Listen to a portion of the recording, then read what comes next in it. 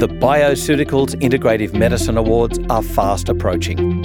The Beamers showcase the outstanding talent we have in the Australasian integrative medicine profession and are held in conjunction with the Bioceuticals Research Symposium. To book your ticket to this gala dinner event, visit bioceuticals.com.au and click on the Education tab.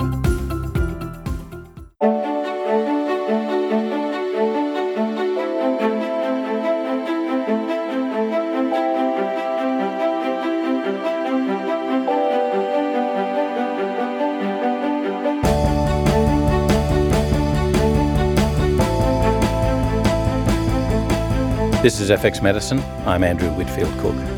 Joining us on the line again today, after a long sabbatical, is Vanita Dahia.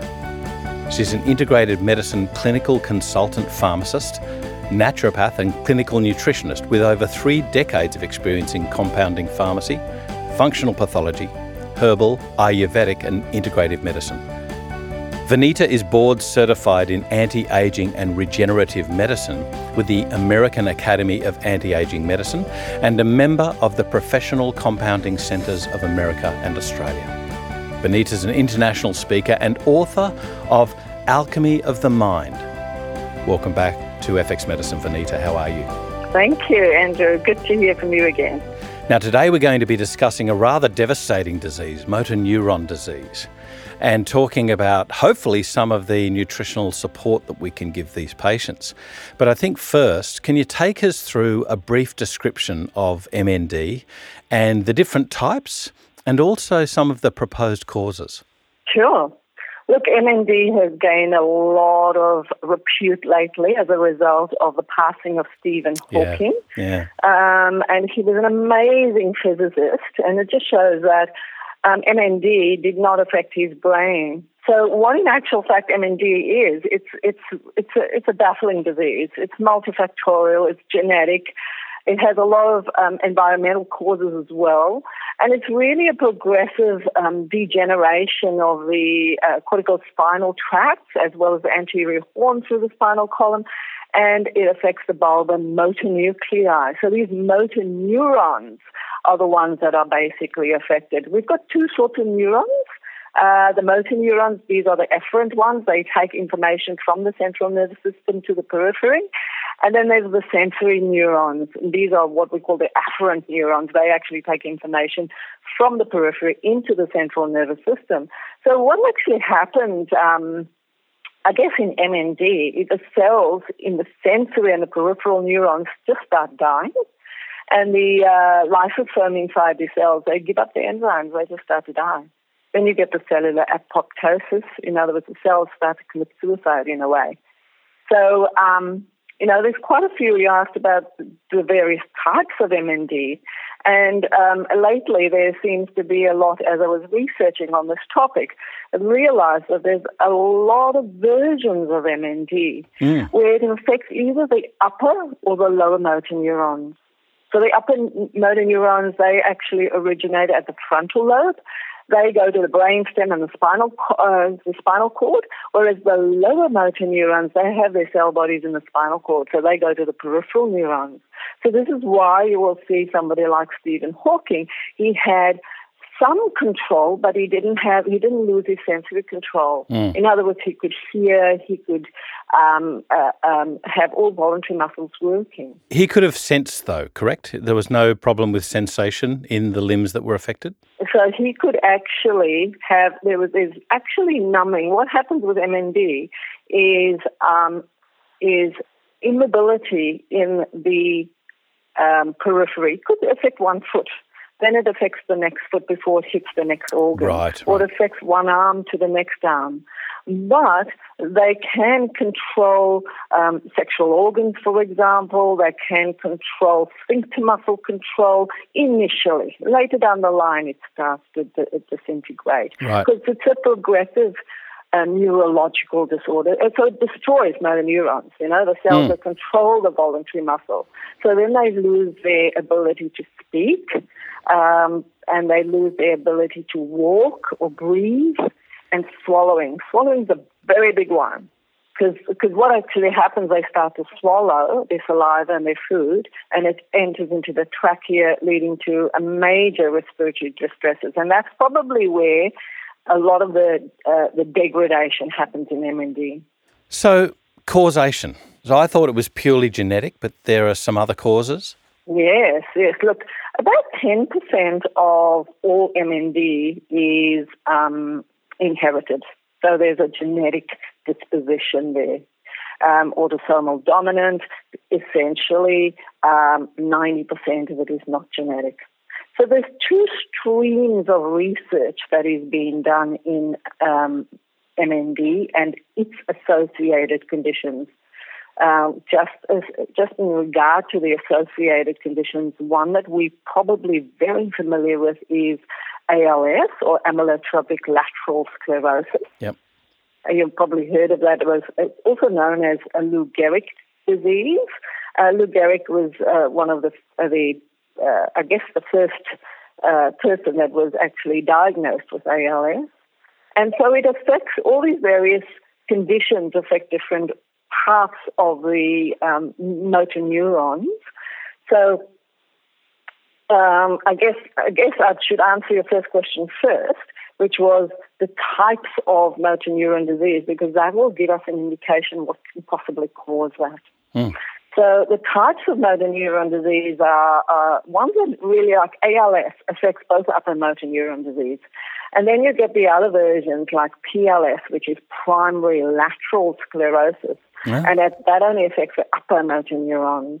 And then the ones, there's another condition which is called progressive muscular atrophy, and that affects the lower motor neurons. So there's various versions of it, and there's some that only affects children, like SMA is a form of neurological defect that prevents babies from, it affects babies predominantly, it affects children from birth because they're unable to sit, and they often die before the age of 2.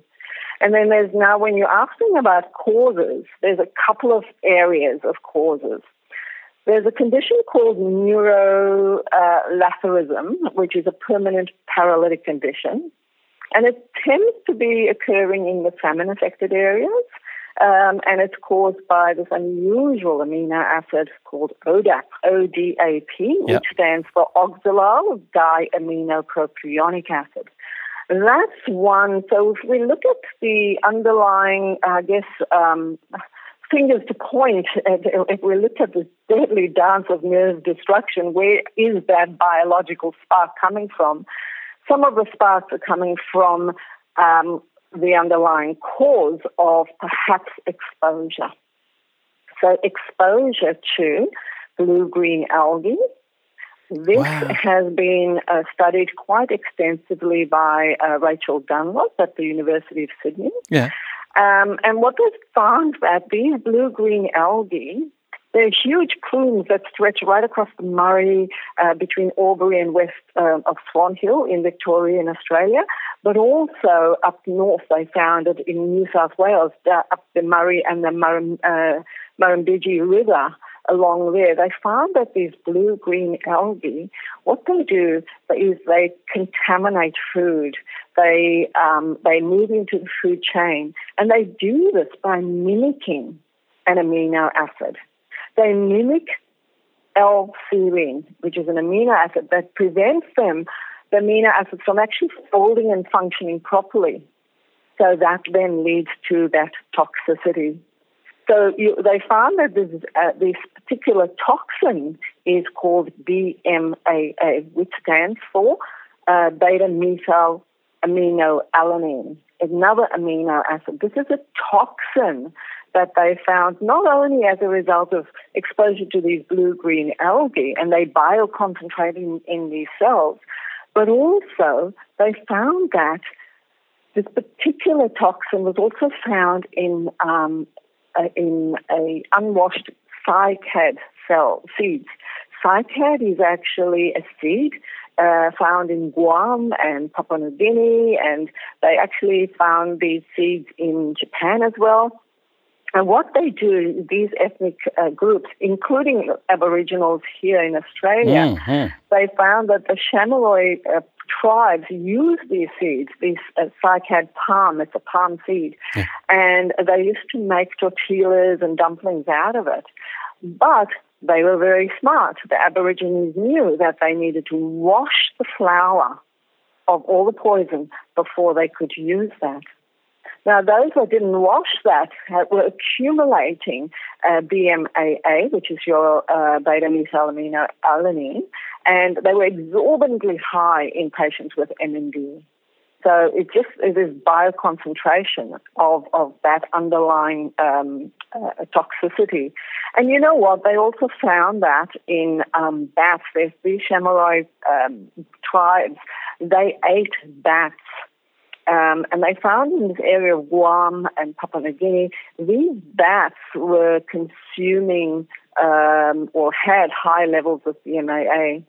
And they found that was contributing towards the toxicity as well. So it's quite interesting, isn't it? Yeah. Can I just ask you, with regards to bats, there's this worldwide issue of bats being knocked out by fungus. I'm wondering if that might have any play to part in the increasing incidence of this amino acid found in the bats. And I'm wondering, therefore, if it might be something along the lines of an aflatoxin that we'd see in nuts from fungal production. As a result of, I guess I can't answer your question effectively because I don't know.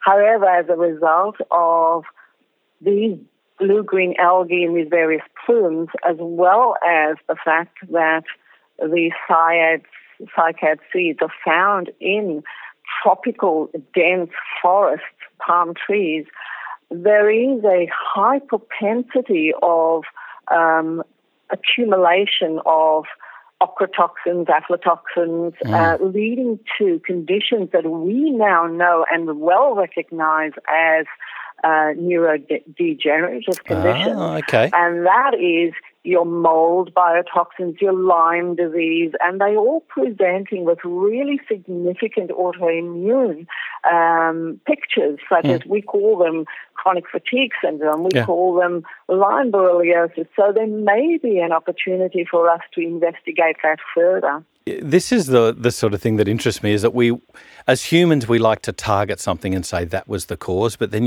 if you delve further and you look back and back and back, there might be some other factor causing that thing to happen in that vector, organism, whatever, and we attribute the vector, whereas the real culprit was something far more distant. That's true, yep. That blue-green algae, though, that's really interesting. It is, and it's been very well researched lately as a result of, as you probably well know, in Australia we have the Ice Bucket Challenge, and so there's a fair amount of research which is fortunately being funded and operated right here in Australia, particularly in the genetics area as well. And I know that it only affects 10% of MND, but there's some really interesting genes that have been identified and associated. So there's a race to find the genetic construct associated with MND. Wow. So it's such an important area and of a devastating disease. What about the symptoms, though? Is it always insidious? Like, I remember in the movie of Stephen Hawking. Theory of Everything? That's it, The Theory of Everything. I remember, it started off with a little bit of clumsiness. And that's often what people present as. They tend to knock, a hip on the desk all the time. And it's like, oh, that's strange. And then suddenly there seems to be this quite a significant drop in functioning of the muscles. Does it always start with just this weird insidiousness and then, bang, there's this steep progression in the disease? That's correct. You will find that it's a slow onset. And what it does, it affects the signals to the cortex just don't work. It's broken. Yeah. So the nerves get attacked. So the first thing you will see is some form of palsy. So it's usually a bulbar palsy where you see some level of paralysis. And it usually might affect just a foot initially, and then it'll affect the next foot, and then it'll start affecting speech. People will find that they aren't able to speak effectively or articulate the words effectively, and they might experience, muscle tremor. And then they start to develop then it starts to progress as limbs become wasteful. In other words, the muscles become atrophied. And, there's just no nerve supply to the muscles. And so, but the important thing is that the sensory neurons are okay. Now, with the Bell's palsy, you'll find, or the bulbar palsy is actually, it's progressive because it affects the bulbar nuclei. These are the cell bodies in the brainstem. And they cause it's a cranial nerve process which causes weakening of facial muscles, causes swallowing issues, then it affects the pharynx and the epiglottis. And then the first sort of facial type symptoms people will experience is dysphagia, which is lack of swallowing. And then they develop dysarthria, which is inability to articulate words, so that speech gets affected. And when it really hits the bad spot is when you see this nasal regurgitation. Now, you will find dysphagia in other conditions like stroke. You might even find it in Alzheimer's disease. So there's a general thread in the genetics in relation to some of these symptoms. But the cognition features, these guys know exactly what's happening. So there's no presenting, everything's preserved in the relation to their sensory and cognition features. So they're aware of things, And their eye muscles are also well preserved, as you would have seen with Stephen Hawking. Yeah. What about things like central control of temperature versus peripheral control? Like, I would imagine if you can't move your legs, then you haven't got the veins pumping up blood from the periphery, so therefore you might get pooling of fluid in the ankles, like a dependent edema, which of course might affect temperature in the peripheries. Is there any central dysregulation of things like temperature? That would be more of a hypothalamic type thing, wouldn't it? It probably would be, and this is not a typical presentation in MND. It's motor neurons that are affected. What you will find more than fluid retention, or those are secondary events, because secondary events is associated with inability to address those primary defects. So you might find, rather than fluid retention, you might find pressure sores as a result of inability, or respiratory infections, rather than temperature control. There may be a thyroidal imbalance or adrenal imbalance later down the line, but the primary construct of MND is associated with that motor neuron dysfunction. Although it's only 10%, I think it's a static, if you like, thing that researchers can focus on for causality and hopefully some treatment. That's the genetics.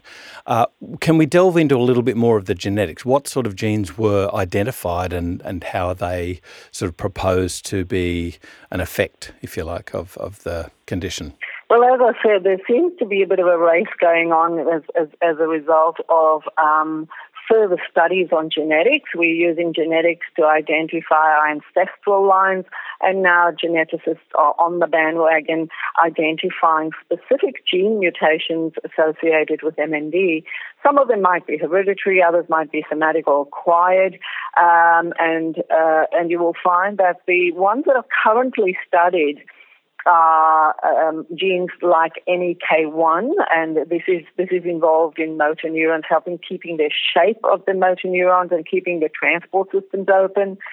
Another gene that is studied quite extensively right here in Australia is C21ORF2 and also C9ORF72 gene. These genes are really abundant in nerve cells and neurons, and they're involved in the outer layers of the brain, like the cerebral cortex, and they involve your control movements, like your motor neurons.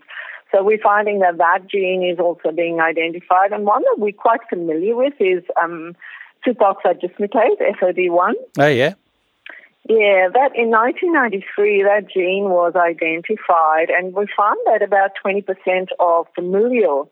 Remember, only 10% of all MND is familial, so 20% of these genetically predisposed MND patients have had SOD gene mutations found. And they found in right now at the moment, they've also found that that accounts for about 65% of all MND. This is the latest study in terms of genetic or familial MND. Another gene that is all these genes tend to affect how proteins actually build up and these toxins migrate to the cells. Another one that is I guess being studied at the moment is TPD43 gene. It's another one that is being associated with MND, and your heat shock protein 27, HSP27. These are basically transactive protein responses, and they expressed really early in development before birth, and they involved in the nervous system and these organ development dysfunctions. So these are some of the genes that are now currently being talked about and studied and reported in the literature at the moment. When we're talking about these genes, can you take us through what's happening with the pathophysiology at the cellular level? Like, are we seeing a damage, if you like, maybe parallel to Alzheimer's, like, the neurofibrillary tangles, the beta amyloid plaques? Are we seeing these genes cause a similar type of pathophysiological process? The pathophysiology of MND is not being defined, but There are a few theories out there, and a lot of them are studied and quite extensively studied, and a lot of them are associated with the toxicity of your beta-methylaminoalanine. Whether it is derived from your ingestion of cycad seeds or whether it is as a result of exposure to blue-green algae, these neurotoxic elements, they are basically accumulate and they misincorporated it as a result of poorly functioning recycling and refolding machinery of the proteins.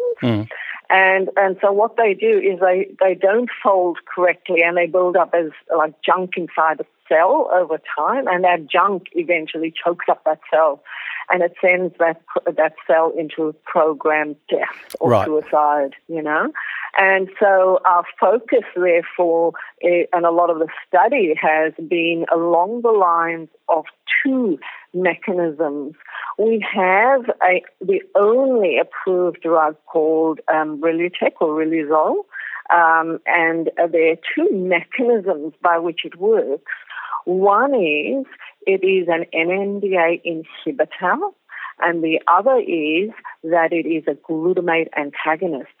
So the theories that are postulated as a result of seeing these high levels of BMAA can be associated with what is causing that underlying issue. So having researched a lot about amino acids, and as you probably well know, I love my amino acids. Yes. I've actually investigated the effect of where BMAA, why does it become neurotoxic? Now, we know that it actually occupies the serine receptors, allowing for glycine and serine to be depleted at in the bloodstream, but and the reason being is that they're occupying those receptors. So they're mimicking, BMAA is mimicking the effect of serine. So currently in various blogs, you can often see patients are taking serine.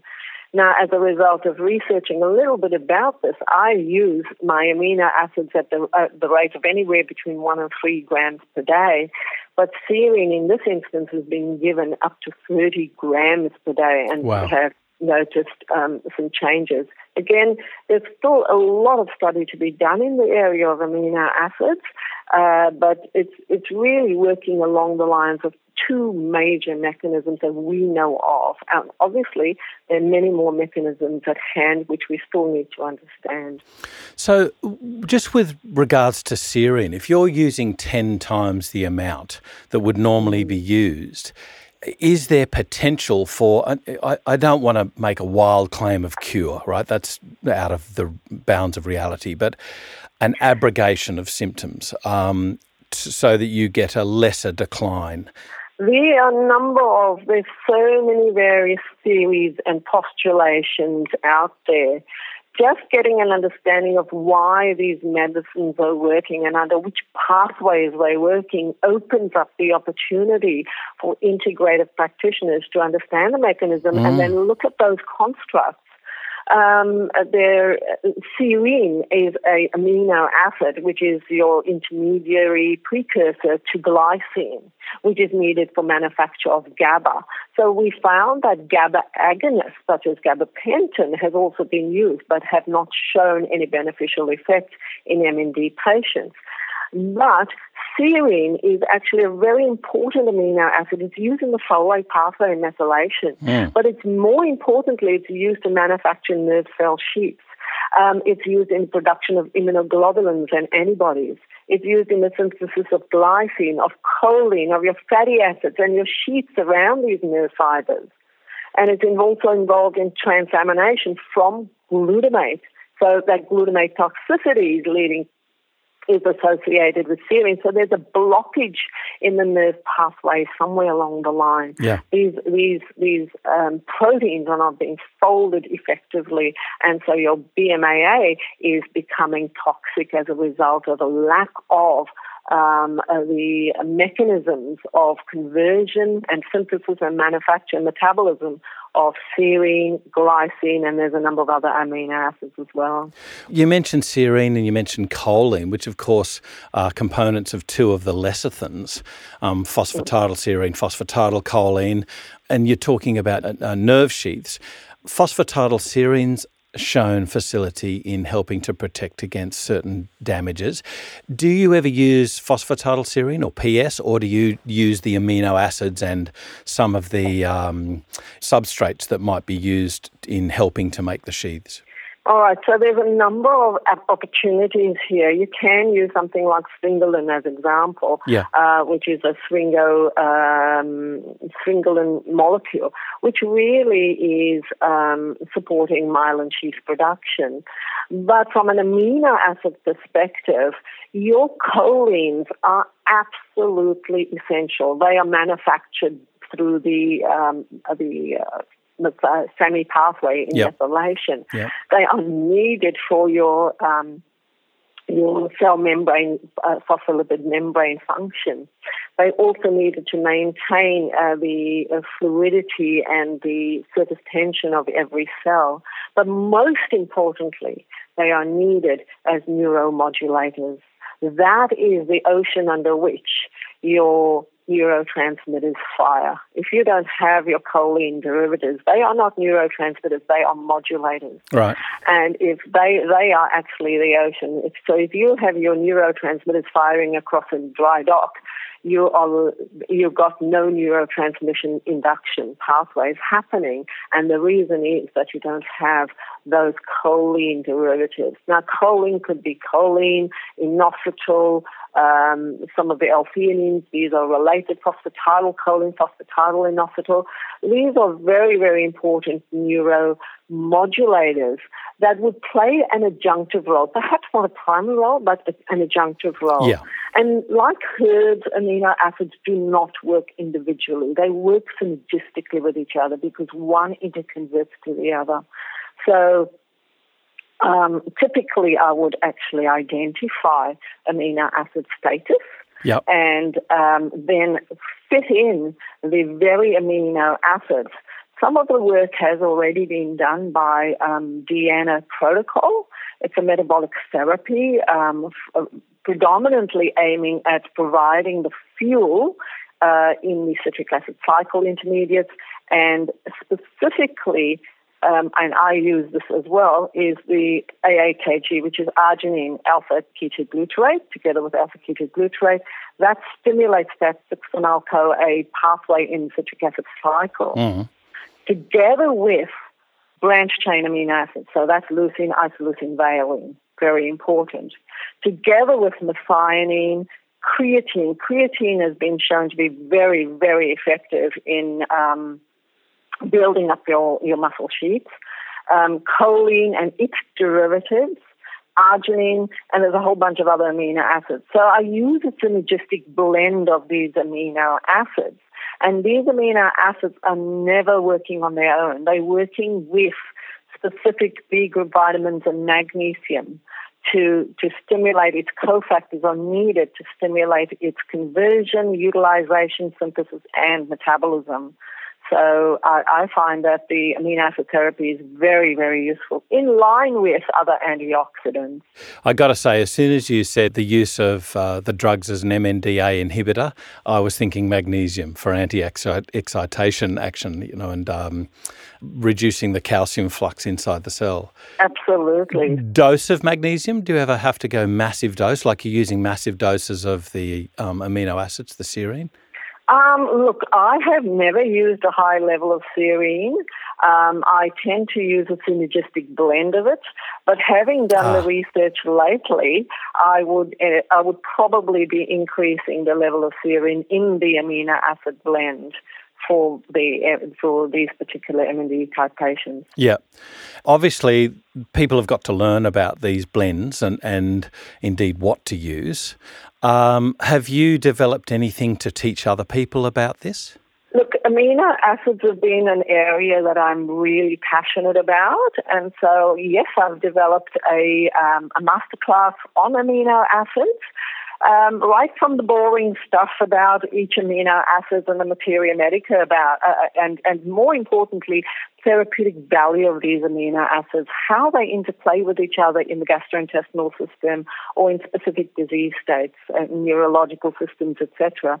And the cherry on the cake is actually how to compound amino acids using an algorithm that I had used in my compounding pharmacy days many, many years ago, and is still used today by some of the compounders that I've passed the information on to. So, yes, so that's an amino acid masterclass. Yep. It's called The Alchemy of Amino Acids, in line with my book called Alchemy of the Mind. Yeah. And so Alchemy of the Mind, incidentally, is a book that I published last year about neural chemistries. And one of the chapters is really how neural chemistries, or the chemistries of neurotransmitters, affect every organ system, yes. Whether it be the adrenals or the thyroid or the gut. There's a huge plethora of publicity about the gut-brain axis. So, it's connecting all these dots and how the brain affects libido, stress, and also the toxicants. We're so exposed to toxicants. So, and as we well know, that MND can play a role in or has a underlying causative factor of perhaps some level of toxicity. Yeah. So I've got to ask, so that you can give the details for our listeners, where and when is this course being taught? Do you do it regularly, or have you only done it once or twice? This course will be available online. So. So, yes, definitely contact me at Vanita at vanitadahia.com or just look me up on the website and it will be available. We'll put that up on the FX Medicine website for our listeners, definitely. That will be lovely, yes, yeah. Thank you. What about drug-nutrient interactions? You're dealing with, drugs that are trying their best to decrease damage to the motor neurons. You'd have to be acutely aware of interactions. Any major things to be mindful of here? I think more rather than interactions is how do we manage this patient? What are the current drug therapies available? And then look at the patient's effects. For example, the swallowing reflex, the cramps. Should we use baclofen? Should we use various anti-infective agents? So there's a number of trials that are out there. Shall I tell you about some of the trials on some of the drugs that Yes, please do.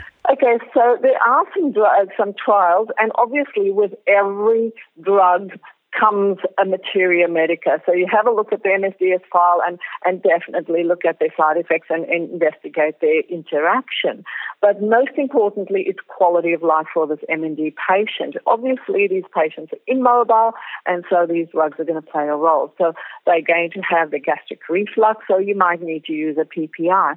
But some of the major drugs that are currently being investigated right now and undergoing phase 1, phase 2 trials, some of them are called tamoxifen, which we know is used for breast cancer, telampanol. These are currently in phase 2 trials.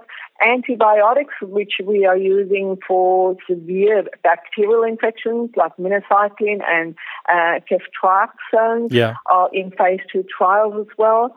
Thalidomide, the horrible thalidomide, is also being trialed at the moment. Now, there's some interesting stuff going on. We are now trying the next frontier in the treatment of MND at the moment is paying the Carlo Rinaldi. He's published in Natural Reviews of Neurology, and he's talked about the next frontier in treatment of neurological disorders. And that is your ASOs, antisense oligonucleotides. Now, we use these nucleotides. They basically inhibit viral replication. Yeah. And the first generation is used predominantly for cytomegalovirus.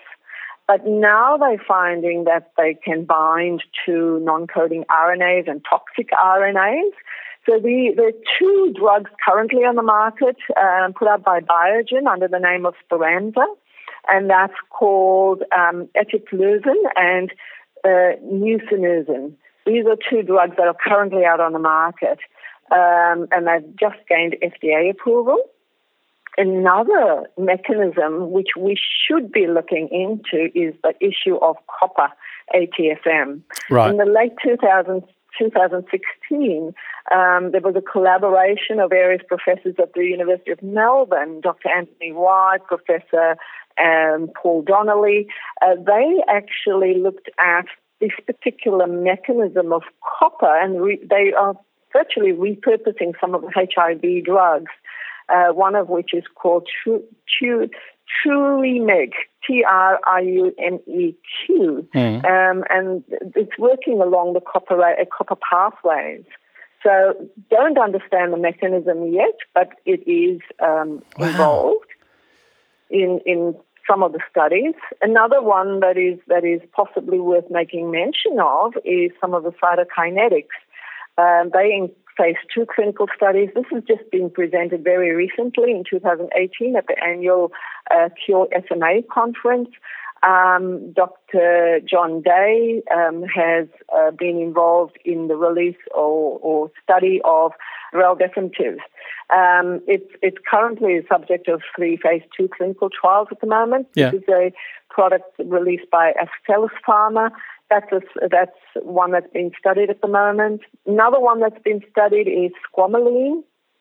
It's an anti-cancer and antiviral drug. And they found that this particular drug affects the aggregation of alpha-synuclein. Now, the synuclein accumulates when iron accumulates in the production of L-DOPA. So when L-DOPA is not formed sufficiently, then iron starts to accumulate, and that increases the aggregation of L-synuclein. And this is where... Is that like parallel to Parkinson's? It's parallel to Parkinson's. A lot of their studies are now worked along the lines of Alzheimer's, Parkinson's, and these neurological diseases. Wow. So there's quite a few, studies. One in Japan has also been done by Mitsubishi Pharma on edaravone. That's another drug. And then, look, there are drugs that we're using right now, like lithium, valproic acid. We're using some of your ciliary neurotropic growth factors, phenylbutyrate, gabapentin, all with varying degrees of efficacy. Yeah. And what about natural agents? Any research, or is there anything else that's useful apart from the amino acids? You know, like you mentioned the B vitamins, and I'm wondering about herbs. I'm wondering about if there might be anything that's useful. So some of the natural items that are used currently and with great effect, the whole focus on natural ingredients is to support the motor neurons and preventing and provide the antioxidation, intracellular antioxidation, also supporting the glutathione production as well. So alpha-lipoic acid does that. Your B12 methylating cofactors, B12 and folate, they are involved in Bell's palsy. Coenzyme Q10 is a very powerful antioxidant. It's a major coupling agent within your electron transfer chain, and it helps with energy production. Magnesium, obviously, magnesium is a very powerful NMDA. It helps lower your glutamate toxicity. Yep. Now, if we're looking at glutamate toxicity, there are other things such as theanine, taurine, green tea, Bakel's skullcap, curcumin, ashwagandha or withania, vitamin B6, magnesium, some of your smart brain foods such as vinpocetine. These are used on natural agents to assist with glutamate toxicity. And then the other mechanism we spoke about as well is your NMDA receptors. They are antagonized or inhibited by, as you said earlier on, magnesium, yes. But hormones like progesterone as well is an NMDA inhibitor. We use huperzine, taurine. Taurine activates your GABA receptor, so it's a great NMDA antagonist. Amantadine is a drug that is used for Parkinson's and Alzheimer's. That's another NMDA inhibitor. Amino acids like agmatine, which is a metabolite of arginine, is also an NMDA inhibitor. You can use drugs such as dextromethorphan, and that's used in your cough syrup. Yeah. Or phenadrine, which is basically a muscle relaxant, methadone, ketamine, memantines. These are your drugs, opioid drugs. There's been a couple of studies on the use of nitrous oxide as well, which is a laughing gas, as an NMDA inhibitor.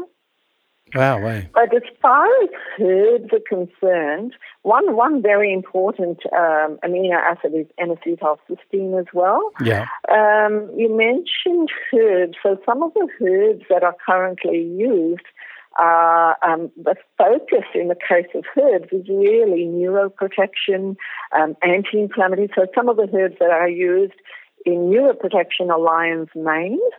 Withania, which is a nervine adaptogen. But then there are other neuroprotective herbs as well, and I'm sorry I can't remember its generic name either, like bacopa, Bakel's skullcap, Coca-Cola. These are holy basil. These are really great other neuroprotective agents. There's one that is worth making mention of, and this is a Chinese study using intravenous crude astragalus root. Wow. So don't know enough about it, but I do know that it is used in MND as qi-invigorating herbs, and they've done a report of 31 cases, so that's quite interesting. And quite large for MND, because it's not going to get a lot of, you're not going to be looking at huge cohorts of patients anyway, thankfully. No, you can't look at very many because of the percentage of patients, but there is room for further study in the area of herbs. With MND patients, they have inflammation, so you've got to reduce that with herbs such as Buprarium, turmeric, Bakel's skullcap, cat's claw. Cat's claw and Bakel's skullcap are probably the two major herbs that you would use. Yeah. Cordyceps and reishi as well, astragalus, hemidesmus, which is obviously an immunosuppressant. They also being used. There's obviously so much to delve into here, and I think responsibly you'd have to look at this in a formalised setting, I think I must urge our listeners to undertake your training program with regards to compounding of amino acids and also other nutrients as well to combat something as serious and as devastating as motor neuron disease. Vanita, I can't thank you enough for taking us through this. You have obviously delved into this a massive amount, and thank you so much for taking us through your expertise today on FX Medicine. Thank you so much. This is FX Medicine. I'm Andrew Whitfield Cook. FX Medicine Live will be at Tammy Guest's Natrapreneur Experience from the 16th to the 17th of February 2019. For more information and to book your tickets, please go to tammyguest.com.